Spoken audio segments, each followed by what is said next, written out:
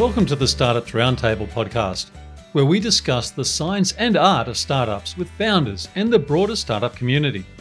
I'm Tony Hackett, and I've spent over a third of my B2B sales career either working for early stage startups or as a go-to-market and social selling mentor for founders and their teams. In each episode, we will explore various topics, including decision-making, team building, and growth strategies. Before we meet today's guest, I'd like to start with an acknowledgement of country. We acknowledge the traditional custodians of the land on which we meet. Here in Sydney, it's the Gadigal people. We pay respect to elders past, present, and emerging, and extend our respect to all Aboriginal and Torres Strait Islander people attending today. The ability to qualify, route, and schedule meetings from your website is the cornerstone of effective customer connection. With the right technology, businesses now have the capability to provide their online visitors with an easy way to set up a meeting at any time. Today's guest is Caddy CEO and founder Alan Nowodgrodzki, who will introduce how his exciting startup has developed technology to provide a seamless customer experience and improve outreach efforts. Alan, welcome to the Startups Roundtable. Maybe you can get us underway with a bit about yourself and what you and the team at Caddy are up to right now. Thanks, Tony. Pleasure being here. Yeah, happy to give you a really quick introduction. For those listening, my background goes back into marketing. Started there in university, worked in digital marketing for a few companies, and one day discovered product. And I was like, well, what product is a lot more fun than building websites? And that started about a 10-year career in product management, really on the engineering side, and led me to the very end of my career where I actually connected both things together, building product and really helping marketers. And so that's what led to Caddy and really this idea of like, how do we make it not just easier for customers to connect with you on your website, but how do we make it a better experience? How do we make it easier and really focus on conversions? So it's been a fun journey connecting product and marketing together. Alan, you talk about connecting with customers. My expectation is that you would have laid out multiple customer journeys to try and work out how you bring this streamlining, this automation together. Could you maybe share a little bit about that process, the early days of working out what you could do, what to do, and what not to do? Yeah, I don't even think I was trying to start a company. I mean, I always knew that I wanted to do something in the near future. That was on my mind. I think a lot of people probably listen. They're like, yeah, I've been thinking of something I want to build. And I was in that bucket, and I was working as a VP of marketing and a dual role with a VP of product. And we had a bunch of trouble on our website, and conversion was pretty poor. And I was just looking for, okay, so we've got a traditional contact form on our website, first name, last name, job title, and so on. And we're losing a lot of people there. And I just thought, let's go see who's doing it better. Let's go sign up for a different company who has a similar sales motion and see who's doing it better. And so I went to the ones that we all know, like the Slacks and Googles of the world. And then I was like, okay, that's interesting. They're kind of having the same problem. And I actually started writing down what I was observing. And that led me to about 50 different software companies initially that I focused on. So I signed up for 50 different software companies, completed their form, took on their first sales call, and I wasn't really sure what I was looking for. I was just taking notes. How long did it take for them to reach out? Who was reaching out? Was it an SDR? Was it an account executive? What kind of questions were they asking me? And then I remember I got to the end of it and I was like, oh my God, there's like everybody is struggling with the same thing, from the 10-person startup to Google. And, that's when I was like, oh, hold on, I can do product. What if, so I kind of switched the hat on and I was like, what if we change things up? What if we do this? And so, of course, the first crack at it was pretty terrible and it didn't quite work. But, you try a few times and eventually you get something. It's like, okay, there's something interesting here. And so that was really how it started. The research that you did, I suppose, when you say it now and look at it, was really fundamental. But working through and doing that trawling, it must have felt a little bit like hard work until you got to the point of actually there could be an opening in the market for us. I don't even think it's that hard. And perhaps that came from the product angle. So in product, we have the challenge where we're building something. It might take engineering horsepower, perhaps one engineer, perhaps 10. And we have to design it. And we have to think about how to build it. And then we spend hundreds, if not thousands of hours building a thing. And then we give it to a customer and the customer's like, I don't know about it. And, we end up realizing just how many thousands of hours we throw in the trash. And so in product, you have to get really good at validating. Is this worth doing? Is this worth building? What is the right thing to build? Because you can't just like try 3 things. And so I think I applied a lot of that. And so for me, the validation was fun because it's like, that's where you really discover what you should be building. And it doesn't, it seems like homework. The first step is hard because you don't know how to start. But once you're doing it, it's just easy because you're learning. How do you then add to it the business value element, which is going to be paramount to you as a startup founder, but the real value to the end user customer? How do you then approach people who have been getting on fine? I'll probably put that in air quotes, getting on fine without you, but then you're having to have them realize that there's a real win for them in getting involved with Caddy. It reminds me a little bit of a story. I went to one of our first customers and I said, "Hey, I went on your website and I see you've got a bunch of these big forums. You're probably losing a lot of people." And they're like, "I don't know. Like that's not a priority." And I said, "Okay, well, call me back. If you ever look at that data and if that data looks bad, because you might be losing a lot of people, you might not be." So a month goes by. They call me on a Thursday. They say, "Can you meet tomorrow?" Yeah, sure, I can meet tomorrow. So meet on Friday. They said, "We looked at the data, conversion's terrible. Can you be live by Tuesday?" Tuesday was the beginning of the quarter. They wanted to have new, fresh data for conversion. I was like, honestly, at that time it was really challenging, but we figured out a way to do it and we did it. And the conversion gains was phenomenal. But I think the thing that I learned there is that you can help get the horse to water, but you can't force them to drink. If they are not in that state of mind where they care about conversion and they're paying attention to what that funnel looks like, I can only bring some level of awareness. But at the end of the day, like, we each have our own businesses that we're running or that we're part of, and we have different challenges we're focused on, and force you to pay attention to this challenge rather than say, "Hey, here's a challenge. Here's a problem that you might not have seen. And, if at any point it becomes a priority, like, let's talk." But I feel like the same is true for pretty much every product that we're selling. Is we could, whether it's us or you or somebody else, right? Like, we can only just bring some awareness to it and let them figure out where it goes in the priority list. There's a limited amount of time in your day. What sector, or is there a sector, or is there a level of granularity that you focus on to bring your greatest value and also your greatest results from? Yeah, I think there's a lot of teams that start. If someone listening here has got one or two salespeople, it's not that difficult to manage your inbound funnel. Like, you maybe get 10 leads a week, and then you can look at them. Like, you can actually see them and like, "Oh, wow, these 3 look great." And I can go on, click on LinkedIn and look them up and then decide I'm going to give it to Jane or Bob. And then they're just going to reach out. And that's not that big a deal.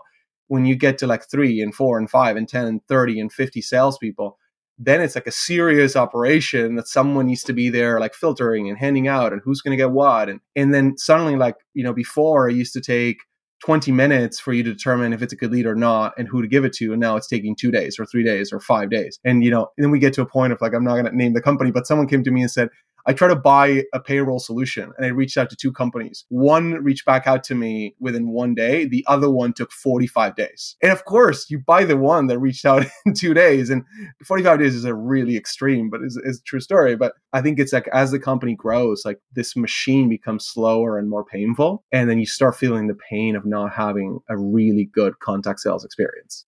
How do you look for the trends in the market right now? Are there 1 or 2 things that you pay most attention to as you look to that Horizon 2, Horizon 3 world for yourself? It's a challenge because if you look out and what everybody else is doing, at best, you're going to know what the trends were last quarter. And that's what everybody's focused on right now. I think one of the ways that we do it, and we actually just did it last week, is getting together with your own team on an offsite type of activity where you're getting together. Maybe you're putting down your laptops and you're asking the question, like, what are we seeing? What are the things that we are collectively seeing that others don't have the benefit to see? And what does that mean about, what our customers are telling us? And so I think it's more crystal balling rather than like looking out and saying, "Oh, clearly there's a pattern, we should chase that ball." And so we're trying to use, like, what do we know that others don't in terms of data? What are our customers telling us that, they're not telling other people because they're our customers? And so I think it's more along those lines. And then just trying to see what is the world, or almost like paint a vision of the future that we want to live in. We actually are fortunate to use our own product. Not everybody can say that, right? Sometimes, but we're fortunate that we can do that. And so we often ask us, like, what do we want? What do we want to have on our website? What do we think is going to drive our conversion? And then we think about, okay, great, what should we build next? Alan, you remind me of an experience I had a few years ago now, but working with a startup. It was the early days of e-billing. And in those days, it was truly the early days, and no VP in a telco or a utility actually had a budget for e-billing. And it became my responsibility, or any of the sales people in the company I was with, to identify the business problem and try and work out if the capability of the e-billing software could actually help them solve that as I'm hearing you speak, I'm imagining that as being part of your opportunity and challenge as well, where organizations may have business problems which they wouldn't immediately align with what Caddy does. Is that a true story? Is that where you're needing to explain to people where that problem they've got, they need to wake up in the morning thinking about what you can do to help them? It's hard to say because a lot of people come already knowing what problem they want to solve, but they might not have seen the complete picture. They might only be thinking about part of that problem. And that's, I think, the great opportunity. When someone comes in and it's like ready to buy based on one problem and you can eliminate the second or third problem, then it makes the business case much stronger, because the business case on just that one problem might have been like questionable and they might have been able to pull it through with internal stakeholders. Once you eliminate the second and third, that can be like the tipping point. So that's always what I'm looking for, is like, what is the reason that they're coming? What is the problem they're looking to solve? And then what's the opportunity that they haven't seen yet? So I'm always trying to think about it from that perspective. Yeah, I think you might have landed on just to the end of your comment then to where I was trying to position, that is where they mightn't have seen it before. So there is a level of education, but there's also a level of visioning that you're needing to bring to the conversation as well. It's not just all about function and foundational engagement and correspondence. Do you find that the path to your go-to-market is evolving rapidly, or it's more about fine-tuning now? Maybe you could speak about how your go-to-market started and where you see it moving toward in the near future. Yeah, what's interesting is that a lot of people talk about PLG these days. What they're saying is self-serve purchasing. They're saying, come to the website, decide what you want to buy, click a button, start using it. But product-led growth really either has maybe like a dual meaning, but it's not necessarily meant to be self-serve, but rather like, how is the product driving the growth itself? And yes, we could go out and acquire customers by throwing dollars or whatever other mechanisms are. But one of the ways that like we are excited about what we're doing at Caddy, and I think a lot of companies have the same opportunity and they need to continue exploring farther, is like, how is the product that we have creating loops that allow other customers to discover it? For our case, is if you go buy a product from one of our customers and you go try to request a demo from a software company, regardless of what they're selling, at the bottom, you'll see Powered by Caddy. And they'll say, oh, wow, that's, if I happen to be a marketer or a sales leader or some, CFO, like that was a much better experience than when I bought this other solution. And then that triggers, I wonder if I should have that on my website. And so we're really thinking not just about, how do we invest in traditional marketing, but also how do we make our product sell itself? And, I think that's the tough thing, maybe tough thing, but also the great opportunity is that it's very experimental. You can try different things and see what works. And you don't really need a lot of money. You just need to get creative about how do your customers engage with your product and how can you create more engagement with potential customers. The idea of experiments is something that's near and dear to my heart. I've had the opportunity to work with a different company way back, and they brought some people in from Amazon. This is maybe 15, 20 years ago, thereabouts. And they truly had their black belt in experimentation. And I learned so much about it. The charm of experiments is that they don't necessarily have to land, but they can advise strategy. Is that part of your thinking with experiments, that you're looking for the data out of them as much as it is for the product path? Yeah, I kind of see it as like we have we believe that, in PLG, at least in this context that I described, is a very meaningful part of the future. And I think about myself as a short-term pessimist and a long-term optimist. And if you're going to get into experimentation, I encourage you to use that mindset of this experiment will fail and the next one will fail and the one after that will fail. But if I keep doing that, I will succeed. And that's in some way, we have to pick a vision of the future or a path in the future that we want to follow. And then just assume that these things are going to fail. So move really quickly through it, validate really quickly, likely validate negatively, and then just move on to the one that is working. And so, yeah, as you go along, it gets always not necessarily better, but you get closer to the actual good answer. So to me, it's almost like a game. And so it's a fun game to play. The failures are nothing. They're just part of that game because eventually you're going to succeed. What brings you the most joy in your role? I mean, I think it's tough. I think anyone who's got their own business or sitting in a CEO seat, of whether it's big or small, this just every day the context is switching 100 times a day from sales to marketing to people and so on. And so I think me personally, somebody asked me today, who are you? And then I just really think a lot. And I think I came back with I'm a creator.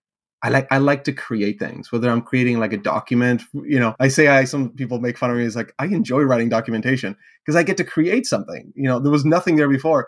But of course, like creating product is more fun than creating documentation. So I think anytime that I'm creating, I have fun with that. And so I try to spend as much time as I can when reasonable creating something. Sort of fits in with the whole experimentation as well, always looking for something new and being able to bring some of your thought process and your innovation and vision into the everyday. When you look at Caddy and building a team, what would be some reflections and maybe some notes you would share with potential early stage founders as to going and finding great team members and getting your team to grow? Yeah, so I think the journey as Caddy, to give an idea, is I spent the first year of the company working by myself, just on my own. And part of that is that I had done other ventures before, and I fall into the trap of being alone. I mean, as the word describes, is lonely. Like it's just lonely. And we crave human connection, and we crave to find a co-founder or a partner that's going to be really good at a thing and help us solve that problem. But the reality is we don't know what we're building yet.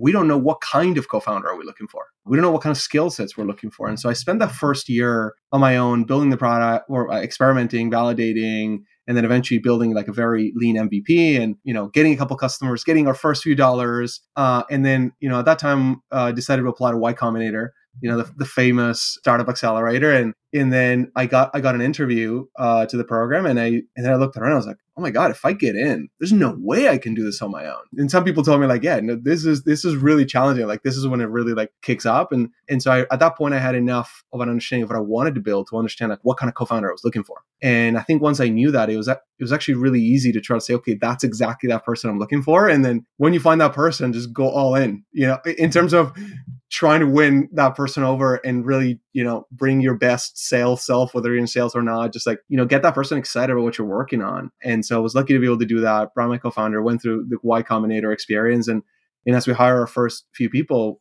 similar challenge. It's like, you don't know what you're building. You don't know what you're marketing exactly. And then once you do identify that, go all in on that person that you think is fantastic. And so I think we've done that a couple of times with success, and excited to keep growing. What was your accelerator experience? Maybe one or two things that surprised you just far exceeded your expectations? When we look around and, we are struggling with whatever challenge we're struggling in our business, we have this tendency to like believe that somebody else has the answer. And so we go out and we ask people, and oftentimes like we feel uncomfortable that like those people don't really know exactly what we're going through. So we try to take their feedback, but it's difficult. And then you get into something like Y Combinator, and like the caliber of talent is just unbelievable. And the mentors there are not just people that are like successful at marketing. They're like people who've sold their companies for billions of dollars. And then you get to spend one-on-one time asking them whatever you want. And you realize even they don't have the answers. And I think that's a really, and then maybe that sounds like a negative thing, but it's actually a really positive thing, because what they're helping you with is like creating your own confidence and helping you identify not what the answer is for you, but what the answers that you should ignore. And so if you thought you had like 10 options, they're like, don't worry about these 7, because these are a giant waste of your time based on our experience and based on what we see other companies do. These 3, what do you think about those 3? And so it's this interesting balance of like maybe removing decision-making friction, or maybe avoiding bad decision-making, while still actually making your own decisions, because no one's going to make them for you. No one knows the answer. And like, you have to, craft your own path. That's a fantastic share to the podcast, and I thank you. It also answers a question that I ask. It's the only question I ask every guest I have, and that is around mentors and coaches. And I think you just hit that really well. You do the research and you run experiments. How are you at allowing intuition, gut feel, to come into your decision-making process as well? So it's a really funny anecdote on this. And I don't know if you read the book Blink, which is a book that talks about that intuition. And I read the first chapter and I was like, my intuition tells me that I should stop reading this book. But then I was like, hold on, but then is my intuition right or wrong? Like I got into this interesting like cyclical loop of, but then if my intuition's right, I should keep reading the book. And so I think intuition is useful in deciding what experiment to run. And then once you decide what experiment to run, throw the intuition out the window and then just try to look at the data objectively, because it's just so easy to design an experiment that will lead you to a false positive or a false negative. that it's almost like choose the experiment with conviction that it will succeed. And as soon as you've chosen, throw that conviction out of the window and assume the experiment will fail. And so then now you just like, how do you validate that this is an experiment that's going to fail? And so I kind of lean really into the experiment and then assume it will fail. I find that I have over time, I've lent more on data as I've been able to find it, but then I sort of start looking for the data from the position of intuition. I sometimes work out how far to weave back and how far to stay away from it, but you've got to have both. You can't just rely on the one. Do you find that your customer conversations are changing markedly now or subtly? Given like market conditions? Yes. No, sorry, it's more of a question. Oh yeah. Yes and no. Anyone out there thinking starting a company, what kind of product, should I lean into? And one of the reasons that I was excited about pursuing Caddy is that we get to work on things that impact, as they say, the cash register. We get to impact sales and marketing, and anyone there thinking of going into things that are far away from the cash register, let's say things like operations or human resources, like software in those spaces, they're really tough to prove ROI, right? Because inevitably, like, how do you prove investing a dollar into that HR solution will eventually lead to specific time saving? And so the good thing is that products that are closer to the cash register, they tend to benefit in economies that are not as great, because you have the fortune to say, oh, no, the ROI is very clear. We can prove it, or you can even run it as an experiment, see the ROI. And if you like it, continue. And so I think those who are in areas where the product saves them money or is clear impact to cash, you still have an advantage. And I think, we can still push hard and even in this economy. Well, it seems like a pretty solid place for us to wrap today, to have a solution that has an impact that can hit the bottom line for an organization. Sounds like a terrific place to be building a startup.